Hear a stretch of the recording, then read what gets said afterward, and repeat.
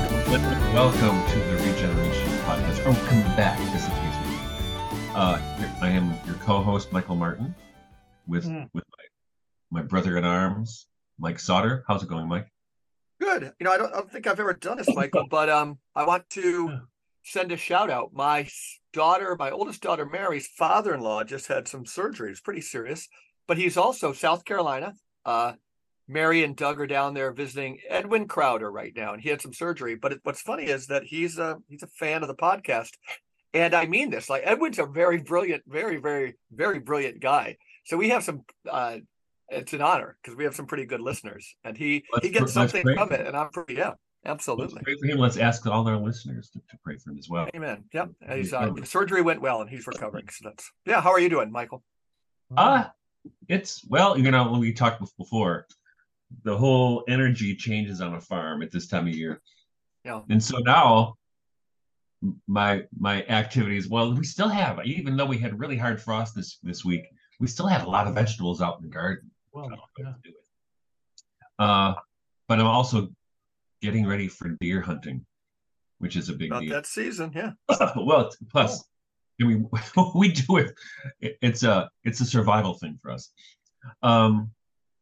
And I've been making tinctures. Okay. Huh. So what did I do so far? I did a turkey tail mushroom one I'm working on right now. Huh. I did propolis, which propolis is that stuff from the beehive, right? The glue. Yeah, I do. Yeah. Which is actually, propolis is really good for dental health, and it's antibiotic, and it's super good. So you're just kind of putting it into a tincture and kind of rubbing it on your gums. Yeah. I've moved into alchemist hunting mode. Yeah. Huh. Who was our guest who made tinctures? She was really great. And are you following her method? Mary Walters. Yeah, she was awesome. Yeah. I haven't heard from her in a while. I see pictures from her on Facebook where she shares a lot of things going on with her children. She's got, like me, she's got 9 kids. Yeah, right.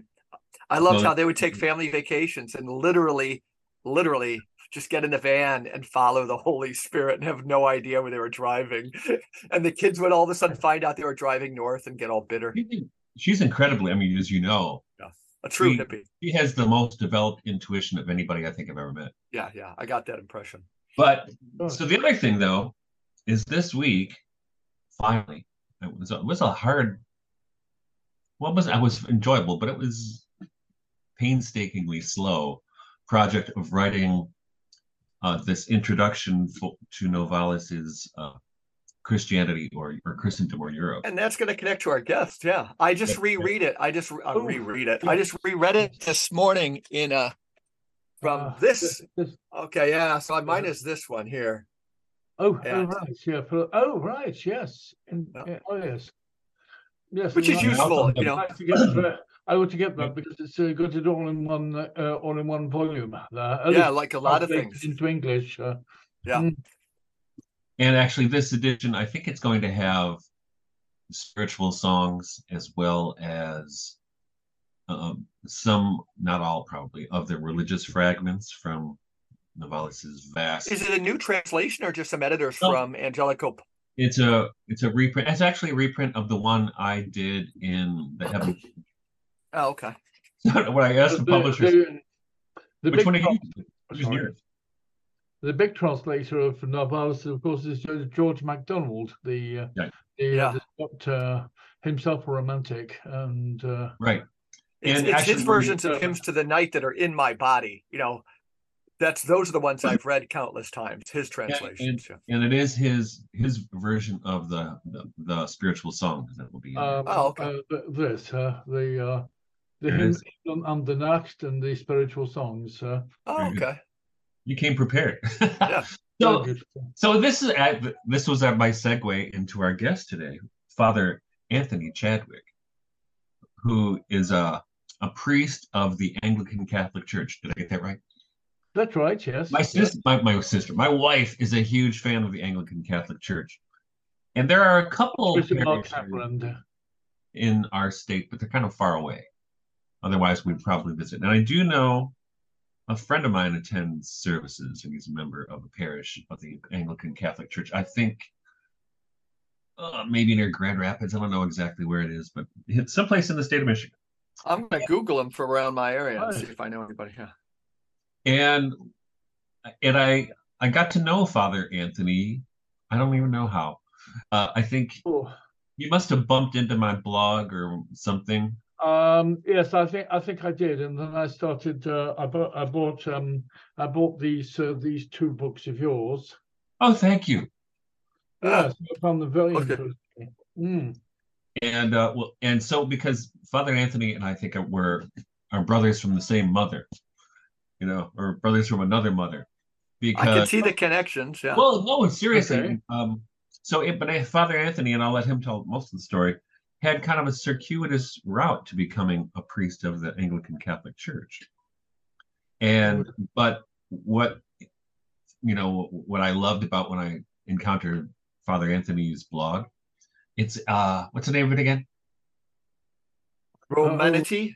um, oh, The Blue Flower. there's just a minute. The YouTube channel is Romantia Christiana, and the blog is The Blue Flower.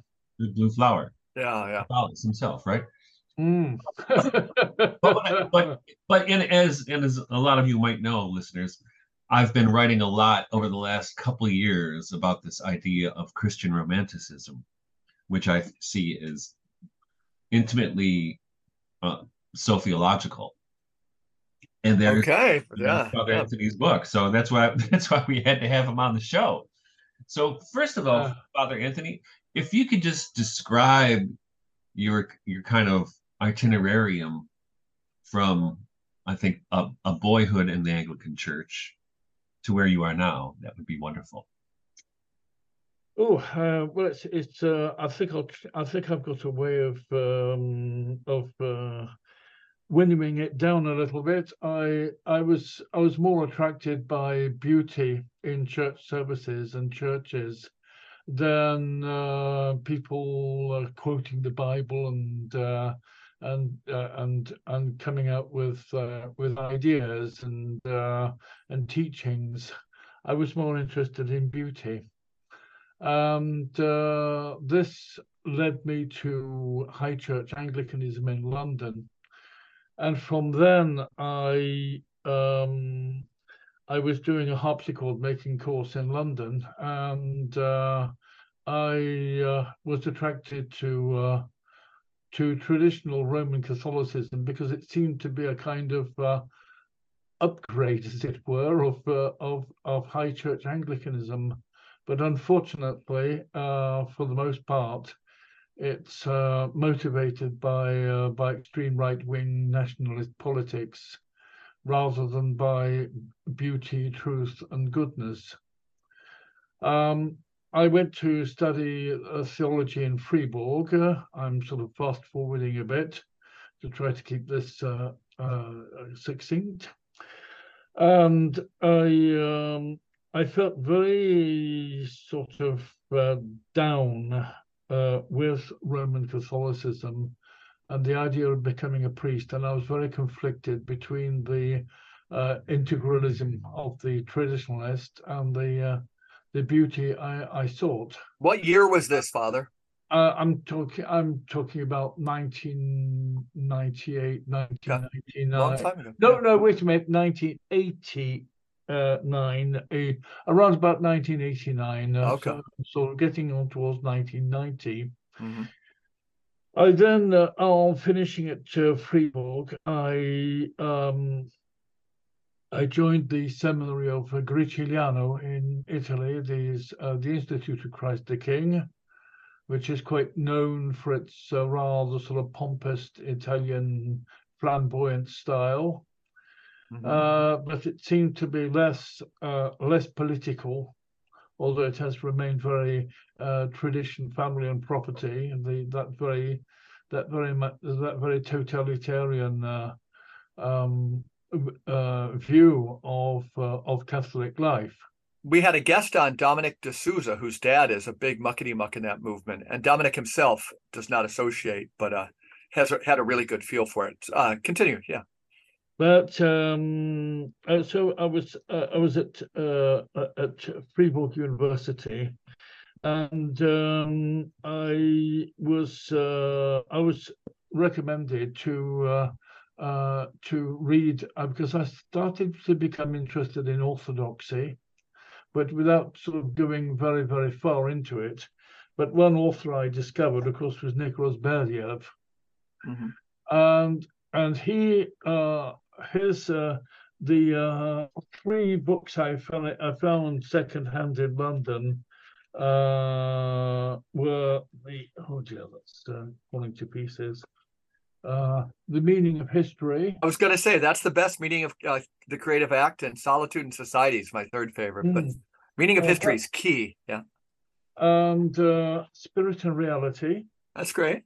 It's very much to do with. Sorry, I'm holding in the wrong place. Very much to do with his metaphysics and epistemology, and this was my particular favorite, was Freedom and the Spirit. Yeah, I have that too.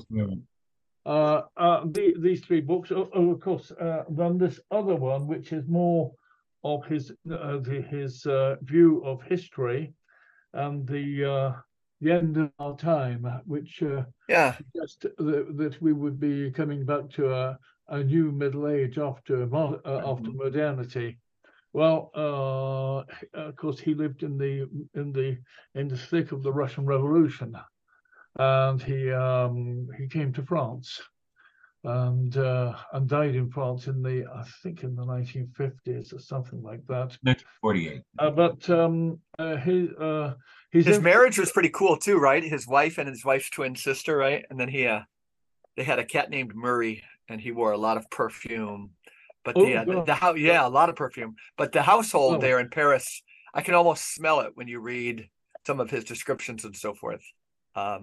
Two women, a cat they all adored, and Berdyaev himself, who just doused himself in perfume. Good heavens! Heavens! Well, of course, I couldn't possibly know, because it was he lived such a long time ago.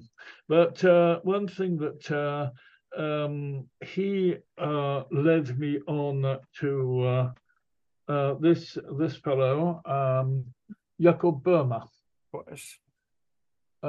Genius of the Transcendent. These are writings of Jacob Boehme, the shoemaker in Germany, and this is a capital figure, a kind of reaction against, shall we say, dogmatic Christianity. Not to say that I deny the dogmas of the creed and so on, but this kind of Christianity that's based on teaching and the word and this kind of thing, rather than the search for beauty. But Jacob Boehme, he's very difficult to read, very difficult and to understand. Especially the notion of the Ungrund, that I sort of I've had sort of inklings about what the Ungrund, well, I think one of the the greatest symbols of the Ungrund on this earth is the sea, and I've always been fascinated by the sea, especially a stormy sea, don't you think? Well, stormy seas, but well, I don't sail on sort of stormy seas. I only sail on seas. That's right, you're a sailor. But stormy seas, it's really fascinating. I've just put up a post on Facebook with some pictures of this recent storm we had this last week, Kiaran, and I superimposed it with the storm passage from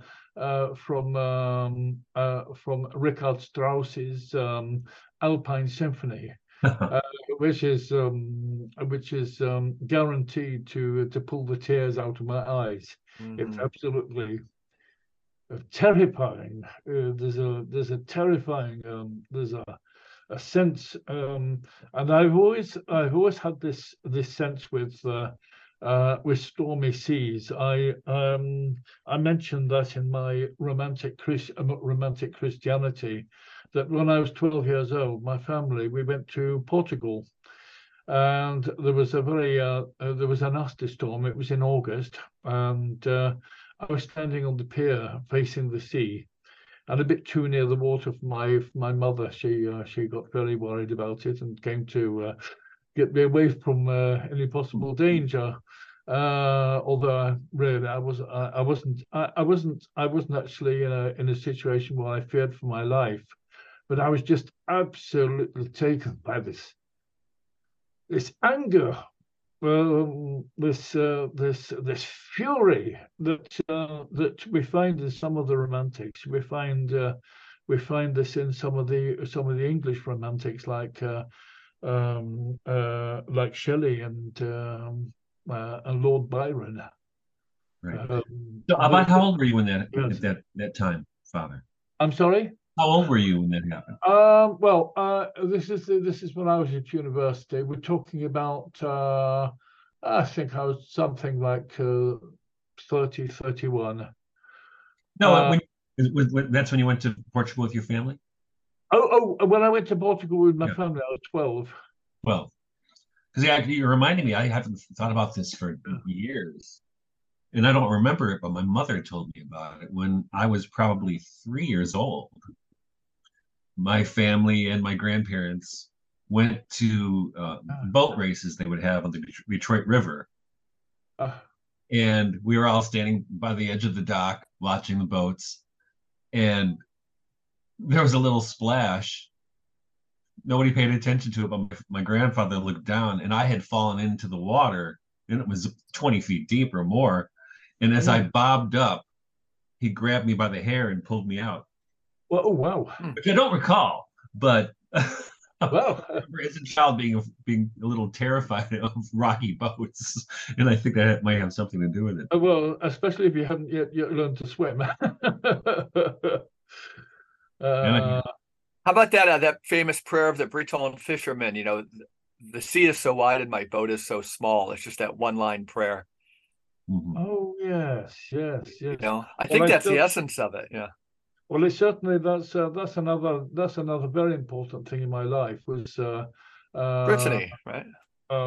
Brittany, and also when I was around about sort of 10, 11, 12, I was fascinated by Jules Verne and the 20,000 Leagues Under the Sea, the Nautilus, Captain Nemo, and the one thing I didn't fully understand at the time was Captain Nemo's fury at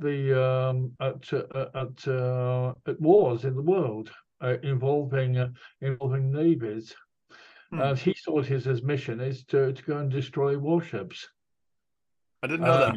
Yes, and yes, he'd had a special kind of submarine that could ram ships without destroying itself. But I sort of realized sort of later on that well, it's not something that we can do, but one can understand the emotion. Yeah. And there's a lot of this in this world today. There's a lot of this unchanneled anger and fury. So this is one thing we do have to be aware of. So anyway, I'll come back to my own my own discovery of another way of seeing Christianity through Berdyaev and through Burma, and that led me to much later on. I would say only about 3 or 4 years ago that I discovered Novalis. And I sort of, at an emotional level, I almost fell in love with him. And I thought, how can you fall in love with somebody who's been dead for since 1801?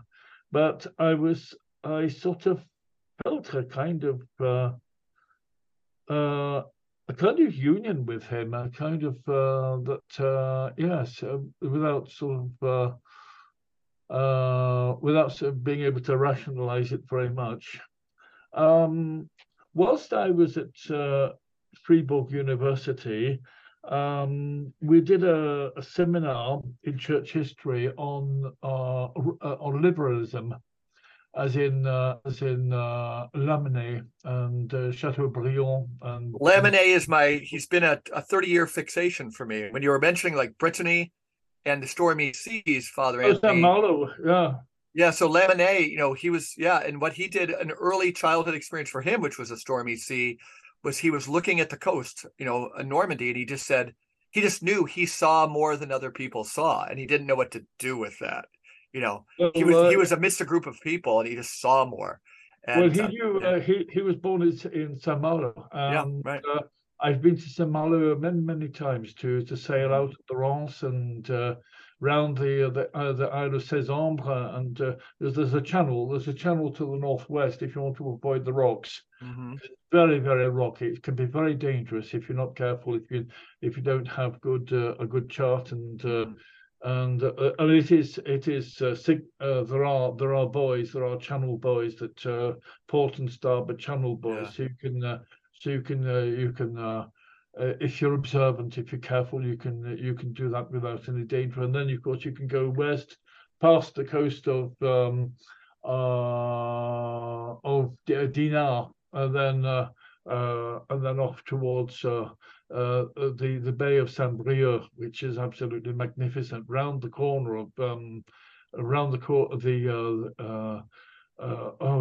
Cap Frère, which can be quite frightening. You can get quite a lot of chop there with the currents going past.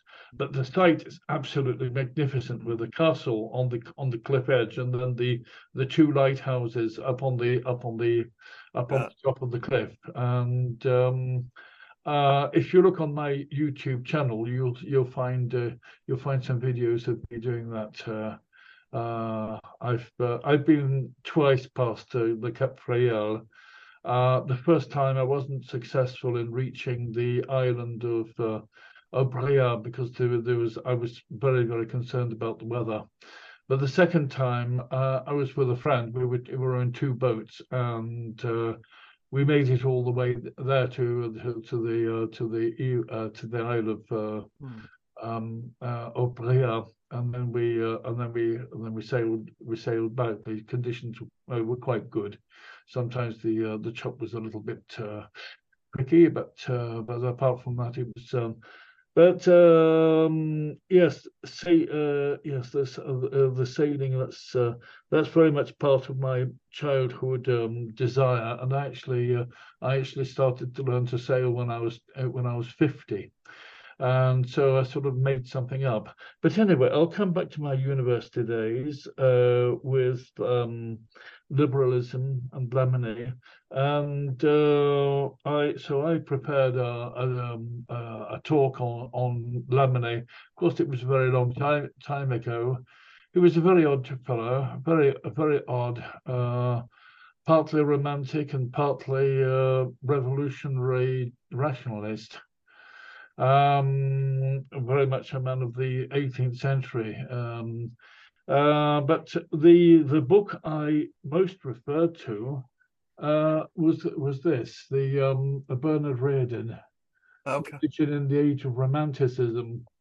This is particularly good. You've got Lamennais and Paroles d'un Croyant, and Gioberti Rosmini in Italy, German Catholic theology in the Romantic era, and of course you get to the idealists and to Novalis. But I think that's a particularly valuable introduction. I was unaware of the book, so I'm sending it to myself. I'm sure of it. It's published by Cambridge, and it's a standard work. So that's the work I used to prepare my the seminar work. And I've often been back to it since, because there's quite a lot on. There's quite a bit of difference between French Romanticism and German Romanticism, French being it's hard even between, like, say, Lamennais and Novalis. It's hard to draw a line, and and they put Lamennais in conversation with, like, I don't know how you pronounce it, Shadiev, in Russia at that time. But having been a big fan of Lamennais, or like just read everything I could, it's hard, Michael. You'll have to read this guy, go deep into Lamennais sometime. You're one of the few you could probably make connections I couldn't make, but he's so seminal. And Lamennais had a lot in common, of course, with Chateaubriand. Yeah. Génie du christianisme, which is very much the French asceticism. And that sort of joins up with the one thing I've been very struck by is the parallel between French liberalism and the Oxford movement in England. It was almost exactly contemporary, but I haven't found any evidence that they corresponded with each other. Somebody like Lamennais or Don Garanger or Chateaubriand. These were the people responsible for reviving Catholicism in France, without which, the revolution had devastated everything. Everything was utterly devastated by the French Revolution. I'm in the middle of a book now by a really great American Catholic historian, John T. McGreevy, just called Catholicism, and it's taking the Catholic Church from the French Revolution to the modern times. And to your point, I mean, some of these guys like Montalembert, and they fled. They had to flee France for a time. But you're right. They had more connection with, like, Irish, people fighting for the dignity of the working class than they did with the thinkers in the Oxford movement, right? And this is what you'll find in the Oxford movement. You'll find the slum priests of the 1850s and 60s. Right. So everything converged, but without it being an institution or an organization. There was a convergence of thought, and this is one thing that I'm been discovering with for example, the Inklings, C.S. Lewis and Tolkien and Owen Barfield. Fascinating people. Have you read the book, Michael? You've had it, the one on the Inklings called Romantic Religion. That's an excellent book. Who's the author of that one again? I forget it. Google it. Oh, Romantic Religion. I wasn't prepared for the test. Just one moment. I won't spend long on. Oh yes, here we are. Yes. Ladies and gentlemen, this is the difference between Father Anthony and myself. It'll take me 20 minutes to find a book in my life. At least I know mine are. The last name's that's really great. It's a great book. This one's marvelous. Yes. And you can tell he's most fascinated with Owen Barfield of all of them by far. Oh yes, absolutely. And Owen Barfield's a love of Rudolf Steiner. Seminal for us, Anthony. Pretty seminal, that connection for this podcast. Yep. And I think that's not a rabbit hole that I've particularly been down. I think it does need to be explored. Because I've been. This is an interesting one. I haven't read it entirely. Oh yeah, Mark. We had him on. He's great, and it's a great book. Yep. Yeah. So he's been on the podcast. Yeah. That's Mark Vernon. Interesting fellow. I don't know. Well, I suppose he probably got fed up of the bureaucracy in the Church of England and so on. Sounds like it. He's never said, I don't think. But well, it's the impression I have, but I might be completely mistaken. I've never met him. But I've seen him talk. I've heard and seen him on YouTube videos, and he seems a very, very, very interesting fellow. There's Jason Baxter, The Medieval Mind of C.S. Lewis. I haven't read that yet. I haven't had that. Recently. But that's another job for this winter, whilst the boat lies out there covered in a tarpaulin. How close are you to the sea? Takes me about 2.5 hours to get to the Rance. Okay. So the Plouay-sur-Rance is where I if I'm sailing northern Brittany, then I launch in the Rance, and then I go out through the lock, and then I can either go east towards the bay of the Mont Saint-Michel, or you've got to be very careful. You've got to be very careful in that bay. Granville and the Isle of Chausey. That's a project I have for next year. Nice. So there's anyway. I don't want to. Yes, I don't want to digress too much. But I've still got. And then it takes me about 3.5 to 4 hours to get down to southern Brittany. That's, let's say, with the boat on the back of the car. And you're in Paris, right? Sorry, no. I'm in. I'm near a town called Mayenne. Let's see, to the northwest from Le Mans, and shall we see, between if we look at Le Mans and the Mont Saint-Michel. Okay. Yeah. On the map, okay. and you look sort of midway between the two, you'll find Mayenne, and then I'm in a little village to the east of Mayenne. It's a little village called Champs-Généteux. And you have a nice Anglican Catholic parish there. Oh no, I don't have a parish. Okay, I wondered. Okay, I'm sort of without being officially a hermit, but that's sort of, I just sort of discovered that I am a hermit. without wearing a monastic habit or anything like that. That's probably another thing in my another influence in my life is the rule of St. Benedict. The time I spent 6 months at the Abbey of Trior at the behest of my former superior. That's another story. I was sort of because I'd left his institute, the institute where I went to seminary in Italy, and I regretted it and went back. My superior said, "All right, well, you spend 6 months with the monks, so you could be a working guest, and then if that goes well, I'll take you back." Of course, he had no intention of doing so whatsoever. But anyway, that's neither here or there, because I'm very glad I didn't, because I would have gone through the same problems as before, basically of relating to perverse narcissistic personalities. Basically, yeah, I know. We've got I know. Downpour outside, so that's neither here nor there. Yes. Without digressing, I've got to stay on the subject. I went to spend 6 months at Trior, and I was quite surprised how similar modern monastic life is to the army. It's absolutely Orwellian. It's totalitarian. Huh.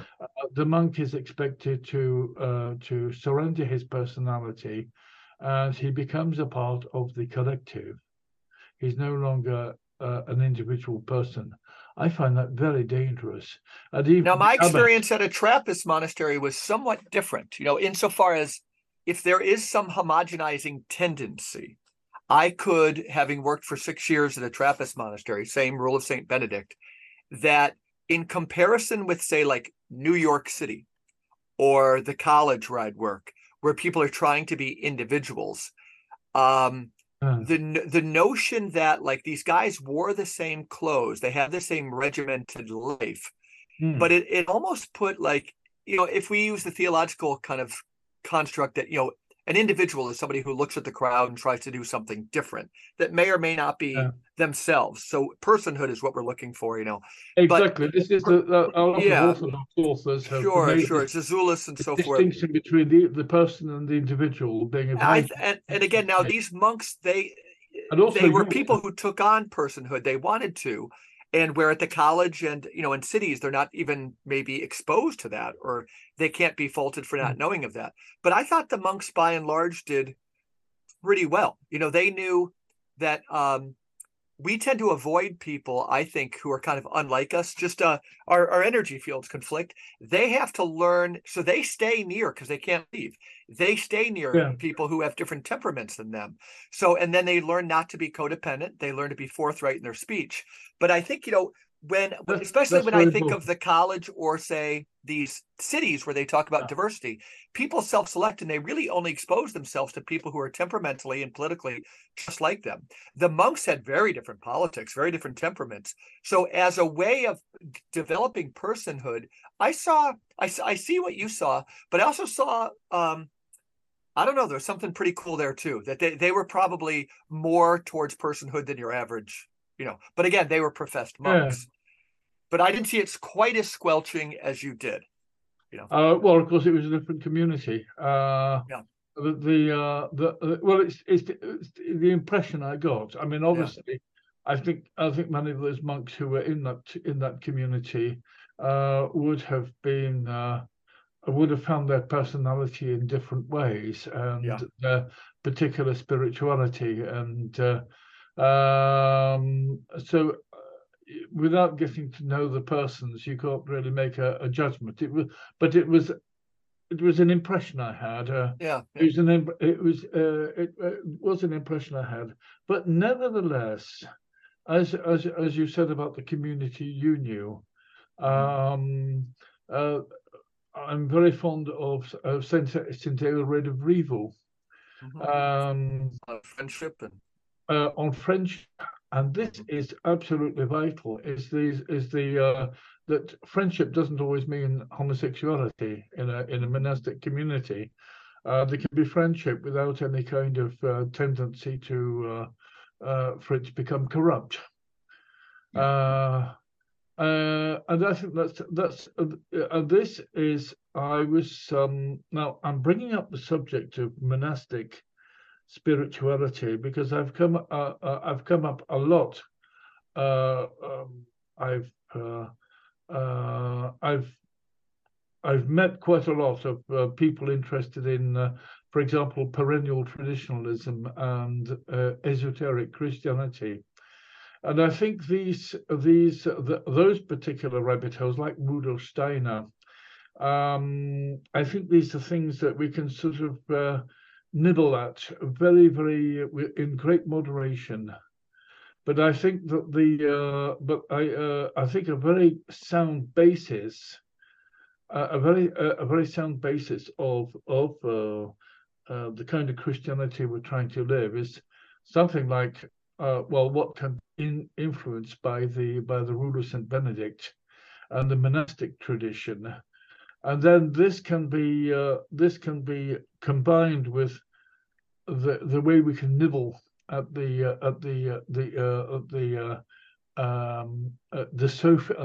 sophiology tradition and the wisdom tradition and the esoteric Christianity. And I think you can go very, very far wrong if you go too far down that rabbit hole. At least it's the impression I have personally. I think others would have a different way of expressing that, and I think a great part of the monastic tradition is, of course, mysticism, and which involves the wisdom tradition and Christian esotericism. I think Christ himself, the messianic secret, the parables weren't to be taken so literally after all, but they have so many different layers of meaning. And this is one difference I have, for example, with fundamentalism, both Catholic and Protestant. I have a sister who's a Baptist, who married a Baptist, and I was. They came to visit me this summer, and I think they know their limits with me. They've mellowed a lot themselves. They matured an awful lot, They're a bit older than I am, but my sister's husband, Steve, yes, he had some sort of rather, I would say, rather shallow reflections for somebody who has studied Calvin and Reformed theology and so on. And I would think I'd say I would be sort of very diplomatic with them and not say too much. But I was the idea that would go through my mind is what a shallow reflection, and what a shallow. There's something very missing from that shall we say Reformed Protestant or Roman Catholic fundamentalism. So this is another thing that brought me to romantic Christianity. Another book that is of great interest is Nobility of Spirit by Rob Riemann. Don't know that one. Don't know it. Don't you know that? No. You should get that. I think this is very important. This is he's Dutch, but he speaks very good English, and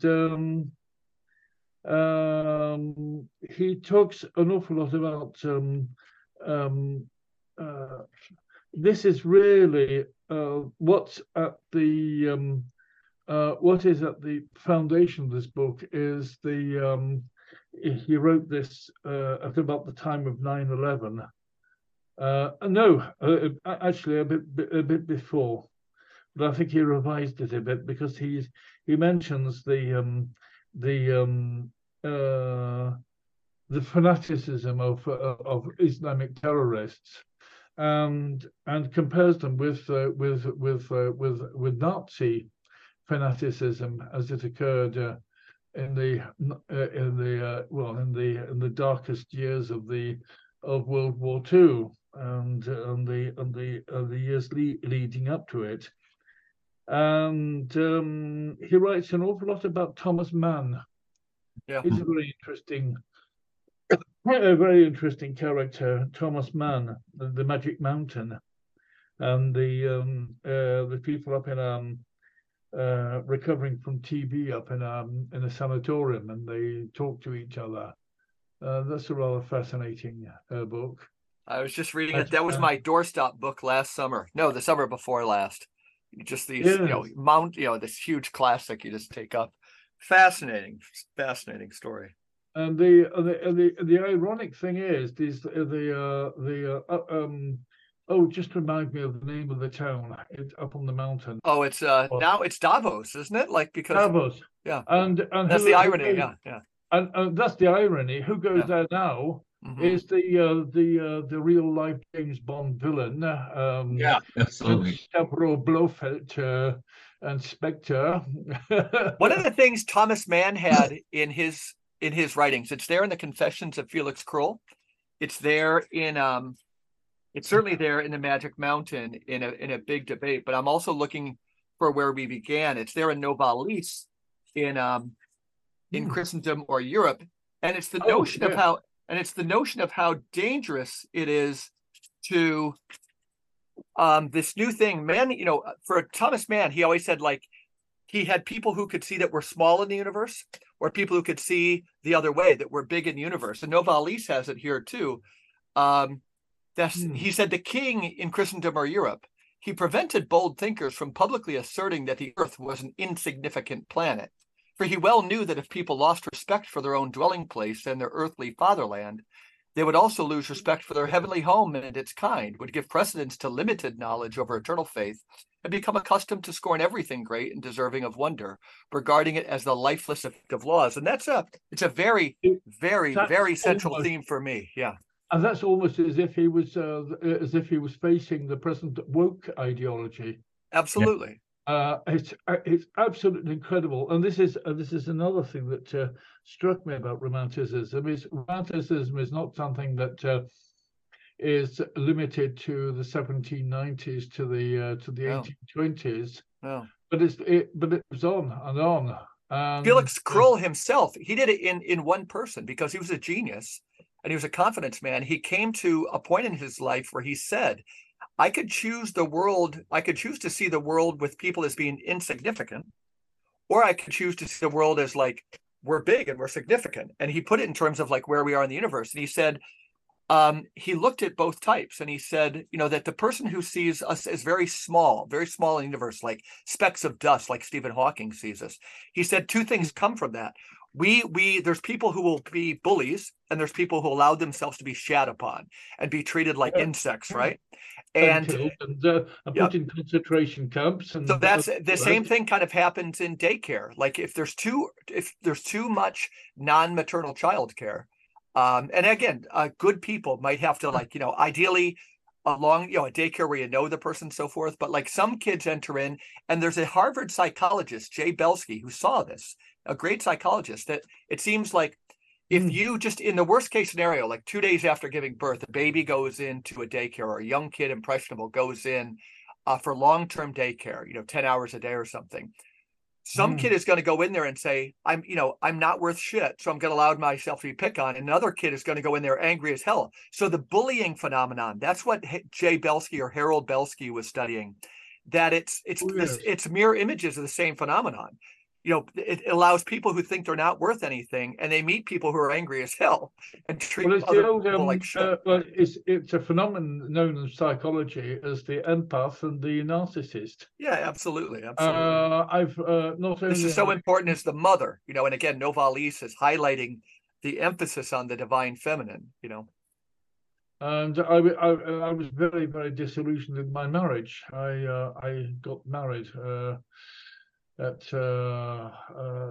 was 46 when I yes, and the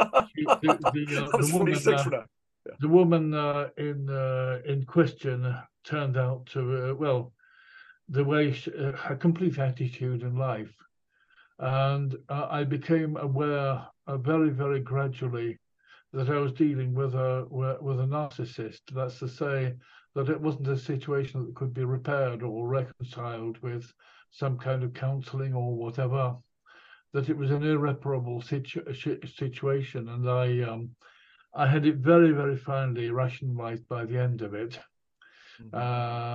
before I made the decision to get out. And I went to the law. I went to the legal authorities. We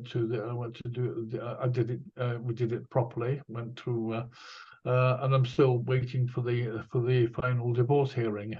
And there'll be some money things to sort out. But anyway, I won't go into all that. But this is an experience I have had in my life. Is this figure of the empath, which is I have actually received a diagnosis of what used to be called Asperger's syndrome. I saw that on your website. Yes, that's right, and which they now call high functioning autism. What's in a name? What's in a word? But it's a different kind of experience of life. It's one experiences life differently. One has other sensitivities.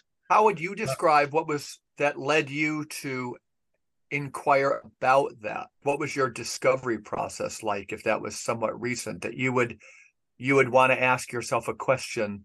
Give me a sense for that, Father. What really made me search for what was in myself was one was my experience with the Roman Catholic Church and with clerics and with people like Monsignor Vac at Griciliano and all that. I don't know if he would be classified as a narcissist or not. In the end of the day, I don't really care, because I no longer have anything to do with him. But the real thing was my marriage. And my first question is, well, what's wrong with me? What am I? In what way am I wrong before I can start accusing her of anything. And so and also it seemed, I thought of it that it might be a way to get her to give me a break, as you say over in the States. And yeah, give me a break. And she, for a time, she sort of medicalized the whole thing, and so saw herself as a kind of nurse to, or as a mother figure to look after me and to mother me and to nurse me and all that kind of thing, which was not really what I was looking for. I was just looking for a bit of empathy from her, but the problem is that she just didn't. She had no care. Well, to come out of the personal situation, that was what encouraged me to start doing some serious research into my own life, because there were other things in my life, my relationship with my family, the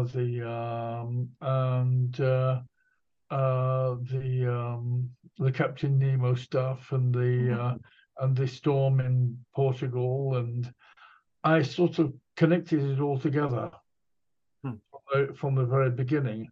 My experience at school, I found it very difficult to get anywhere in school and to get good results for academic subjects and so on.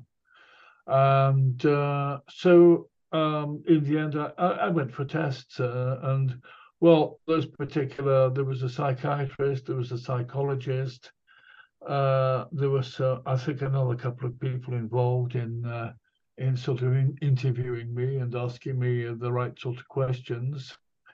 So that was the conclusion that they came to. I suppose it gave me some self-understanding.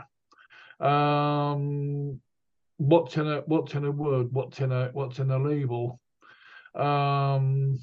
It's certainly not an identifying label for me. It's not my way of affirming my identity as the woke people want to like to do.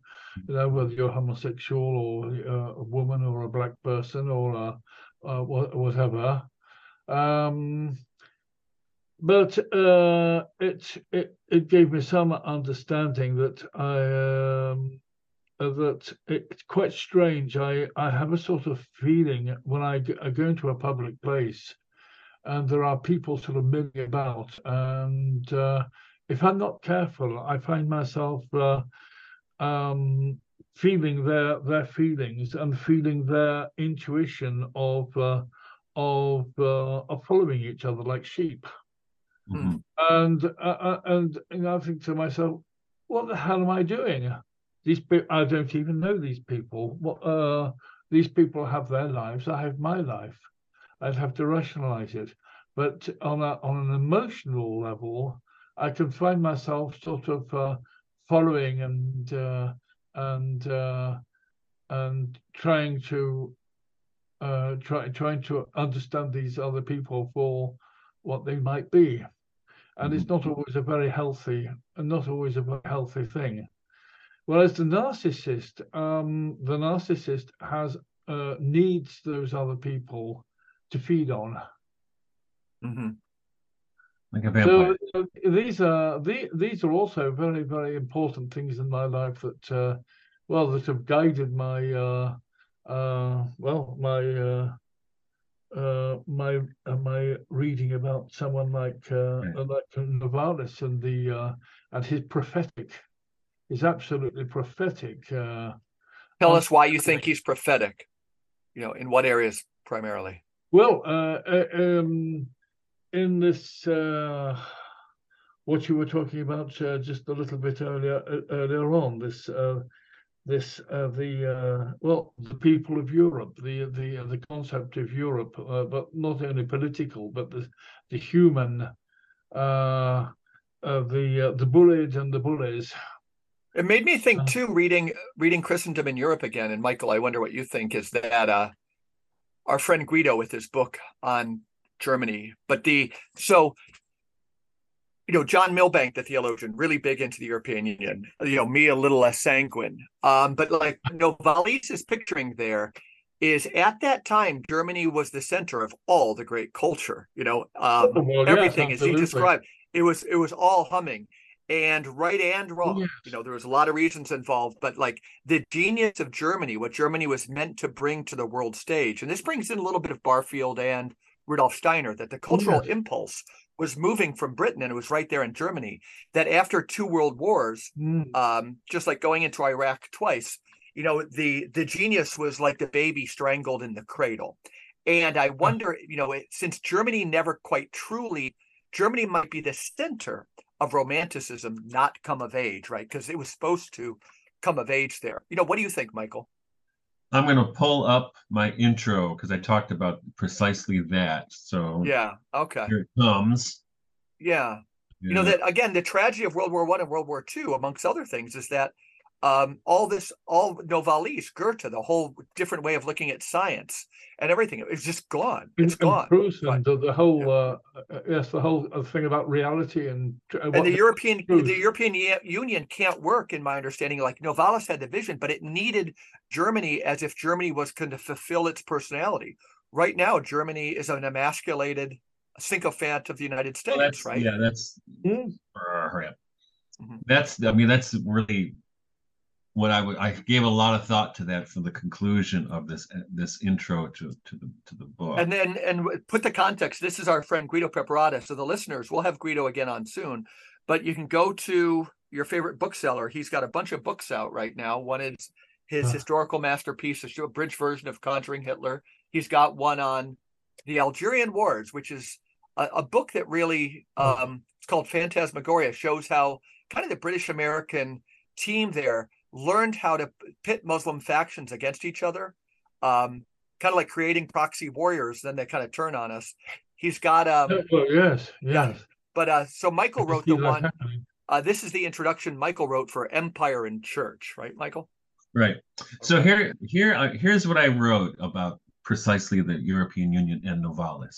Okay. So after the European Union was formed, one of the important tasks set before its leaders was to create a symbolic representation that accurately depicted the aims of this new allegiance. On the surface, this may not appear as important as matters of policy, but as imaginative act, as magical idealism, it is all important. The seal, a blue field with a circle of 12 stars, is intended to represent unity, but in fact it is not far in the language of symbolism from the woman clothed with the sun and the woman with the moon under her feet, a crown of 12 stars on her head, from Revelation 12. Clearly, the ghost of Christendom haunts the EU, but the EU can hardly be called a Christian federation. Nevertheless, the Charlemagne Prize, awarded by the EU for distinguished service on behalf of European unification, is presented each year on the Feast of the Ascension. And this, despite the fact that among its many recipients have appeared not a few war criminals, but a man cannot serve 2 masters, right? So my position, and I love John Milbank, and I get where he's coming from. That guy's so brilliant. Yeah. Reality says something very different. And I think, to me, the EU is a diabolical parody. Yes, I agree with you. Yeah. It's rather like the Soviet Union was a diabolical parody of Russia. Yes. Yeah. What it Russia was Berdyaev had a completely different notion of Russia, especially in the end of our time, the new Middle Age. That virtue of Sobernos was parodied, right?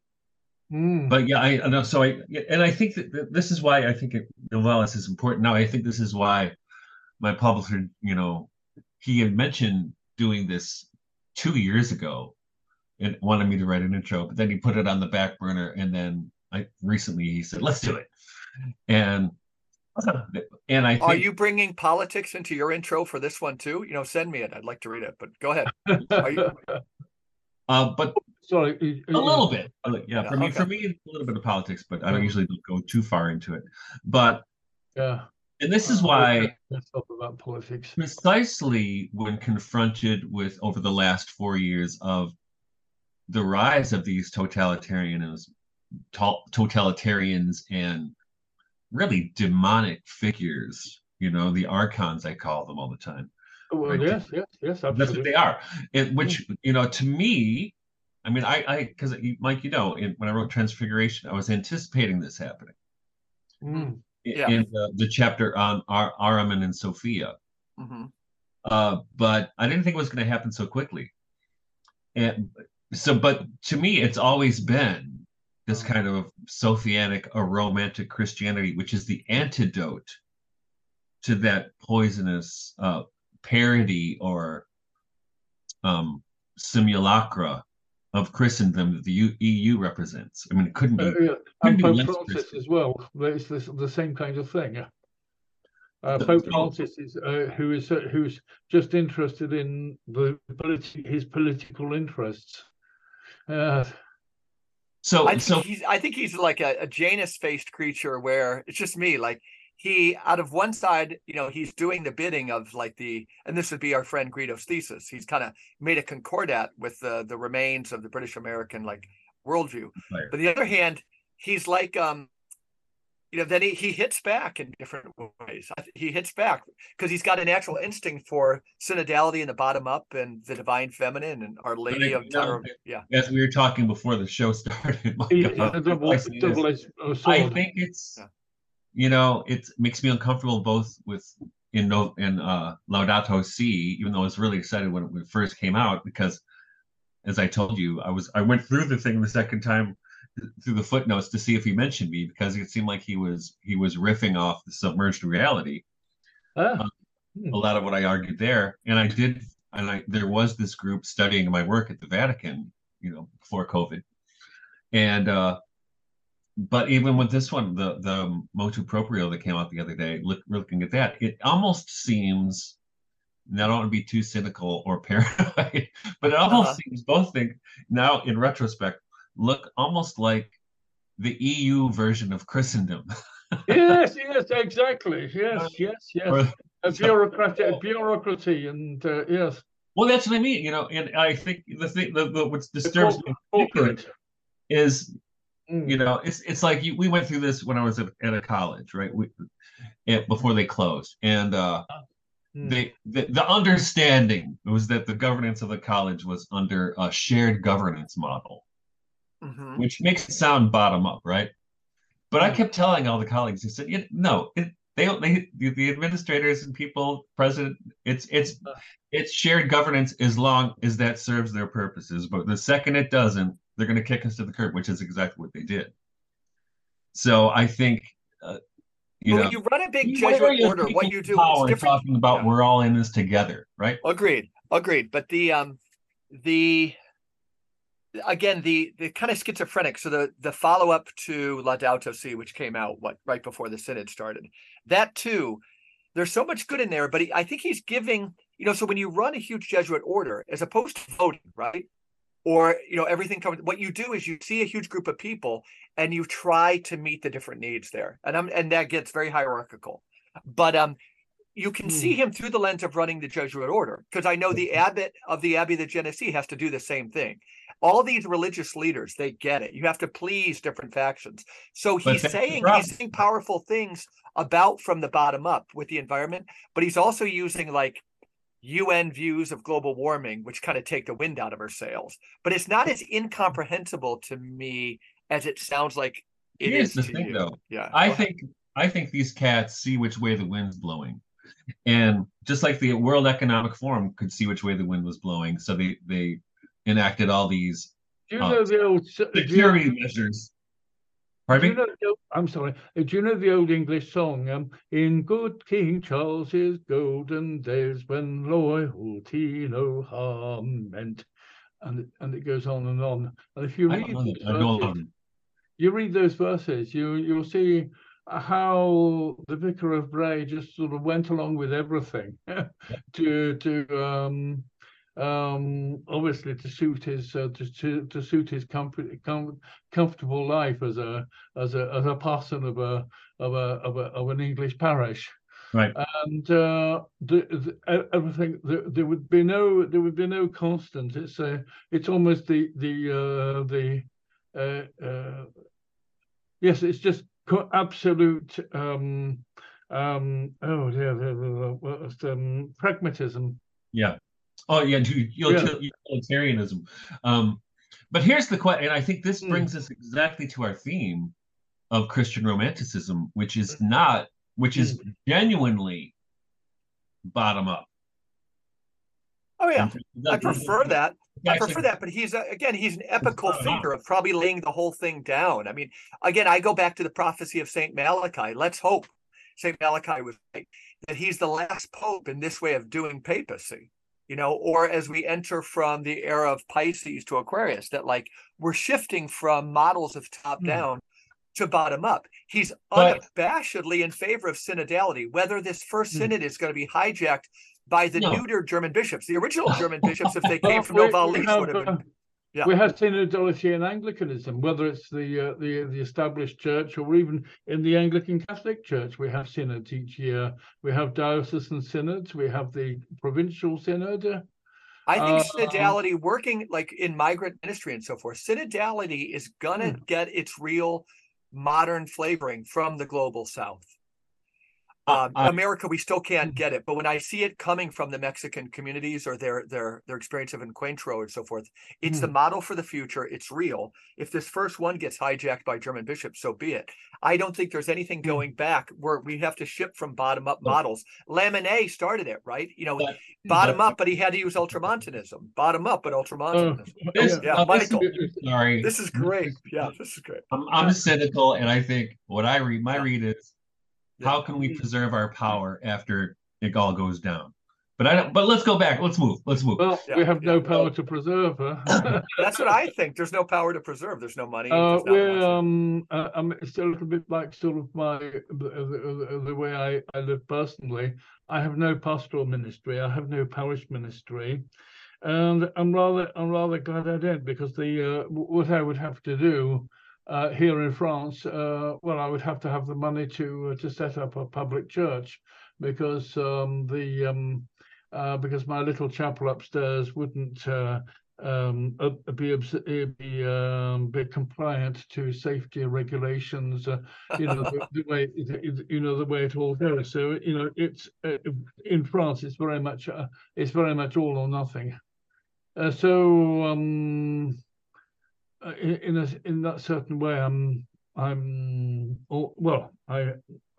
realize that I'm in effect a hermit, but at the same time I'm using this to communicate with you. So I do have some writing articles, writing a few books, discussing things with you. These are things we can do. Yeah. So, Father, how would you characterize the qualities of Christian Romanticism or Romantic Christianity? Because I don't like definitions, but what were the qualities? Well, it's human. It's humanity interacting with divinity, with spirit, with consciousness. It's when we are reacting away from the machine, and the machine, which is any kind of thing that reduces humanity to a mechanism that does its job, but is no longer human. So I think there's that.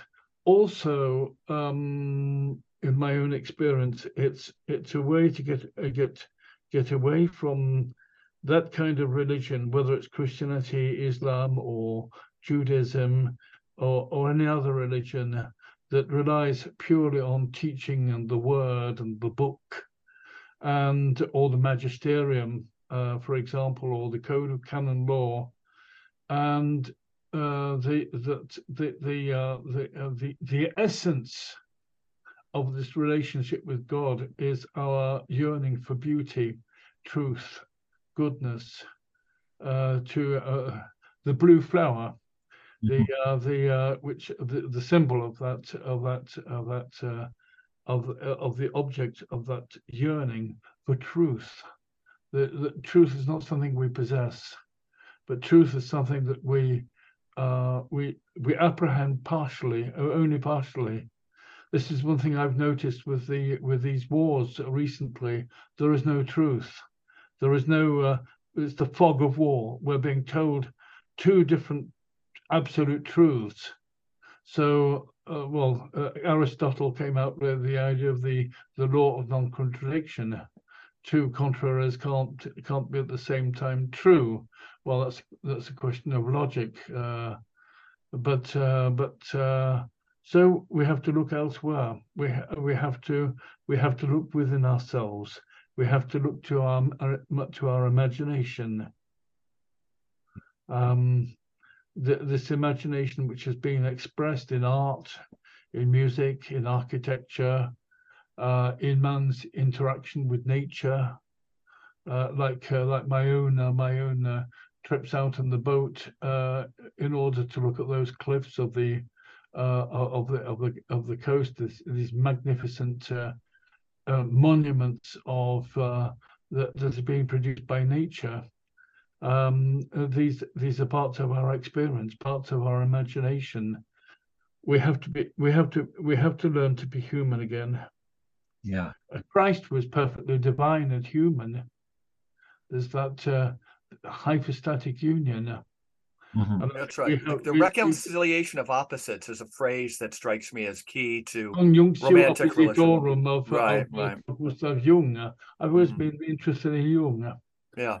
Since my own personal difficulties when I was at university, and trying to understand some of these things, because I was waking up out of what I could call Catholic fundamentalism, of the written word, the magisterium, the machine. Right, it is. And there's a tendency for collectives to become machines. I mean, it's unavoidable. Right? Unavoidable. So, absolutely. And that's why I often throw things out on social media or in my Substack. Like back in July when I spoke at that gathering in Washington D.C., my big question was, is a phenomenological Christianity possible? Which today I revised to, is an organic Christianity possible? Well, it won't be possible at the level of society. It will never be a mass phenomenon. This is another thing you'll find about this fellow Rob Riemann, when he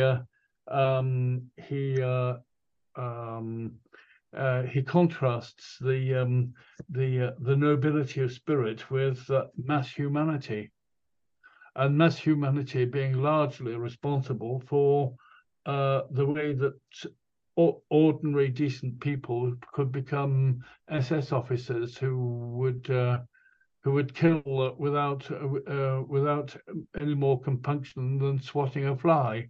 Yeah, exactly. And that came from making men into machines. Oh, of course, I'm sure you know the film of Charlie Chaplin, The Dictator. Great dictator. That wonderful speech of Charlie Chaplin, because he is because Hitler has been arrested and put in a concentration camp, and because he looks like Hitler, he's mistaken for Hitler, the Jewish barber, and he goes up onto the podium and he said, "You are not machines." It's a wonderful speech. Yeah, it is. It's wonderful. I think, Michael, though, and both of you, like, to get to your question about, is a Christian phenomenology or is a romantic Christianity possible?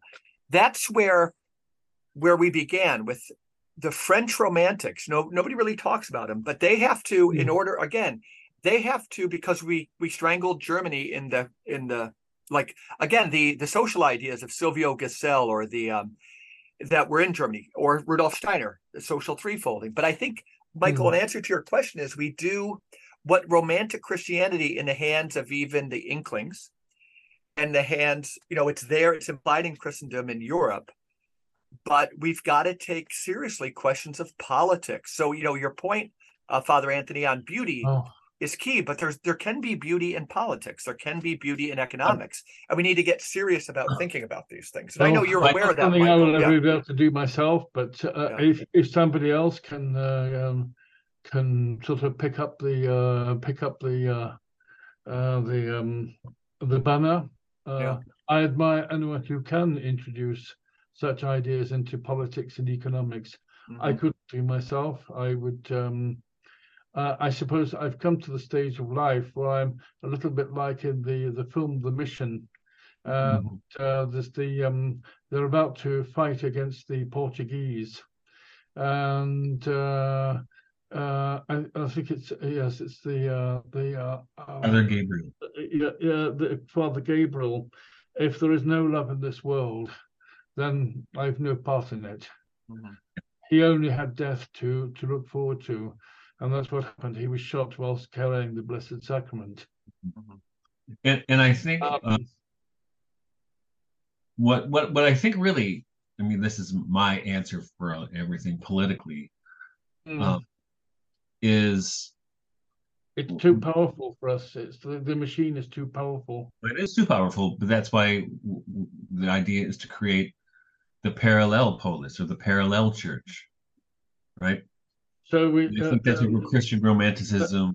That's why we have to be hermits, writers, farmers, men sailing along the Brittany coast alone, seeming to be completely useless, but being but living in a different way, living a different consciousness. And you think there's a difference between a parallel polis, and we've had a podcast on that, Michael, but so at that time, if you're thinking of Poland and so forth, you still had kind of an aggressive communist form of socialism there, when we talk about the church, or maybe even again the way I'm looking at the papacy of Pope Francis, is that it's all crumbling down. I think it's crumbling. So we go back to Chesterton, the 5 deaths of the faith, the 6 deaths of the faith. That building the new in the shell of the old is a different intonation than a parallel polis, but I think both are probably necessary. But well, I think when Václav Havel and his compatriots were creating parallel polis, it wasn't that. I mean, they thought the machine was too big to fight too. Yeah. But so what? Start to live the way. Start to live in the truth. That was the answer, right? Yeah, no, I think you're right. This is what we're trying to do. The three of us, and many more people in this world, and the thousands of people living in their homes, doing their jobs, and completely invisible to us, but following maybe without having read the books we've read and the ideas, but some of them I've sometimes found with some of the ordinary working people. Sometimes they come out with gems of ideas, and they don't understand it themselves, but they understand there is a problem with the machine.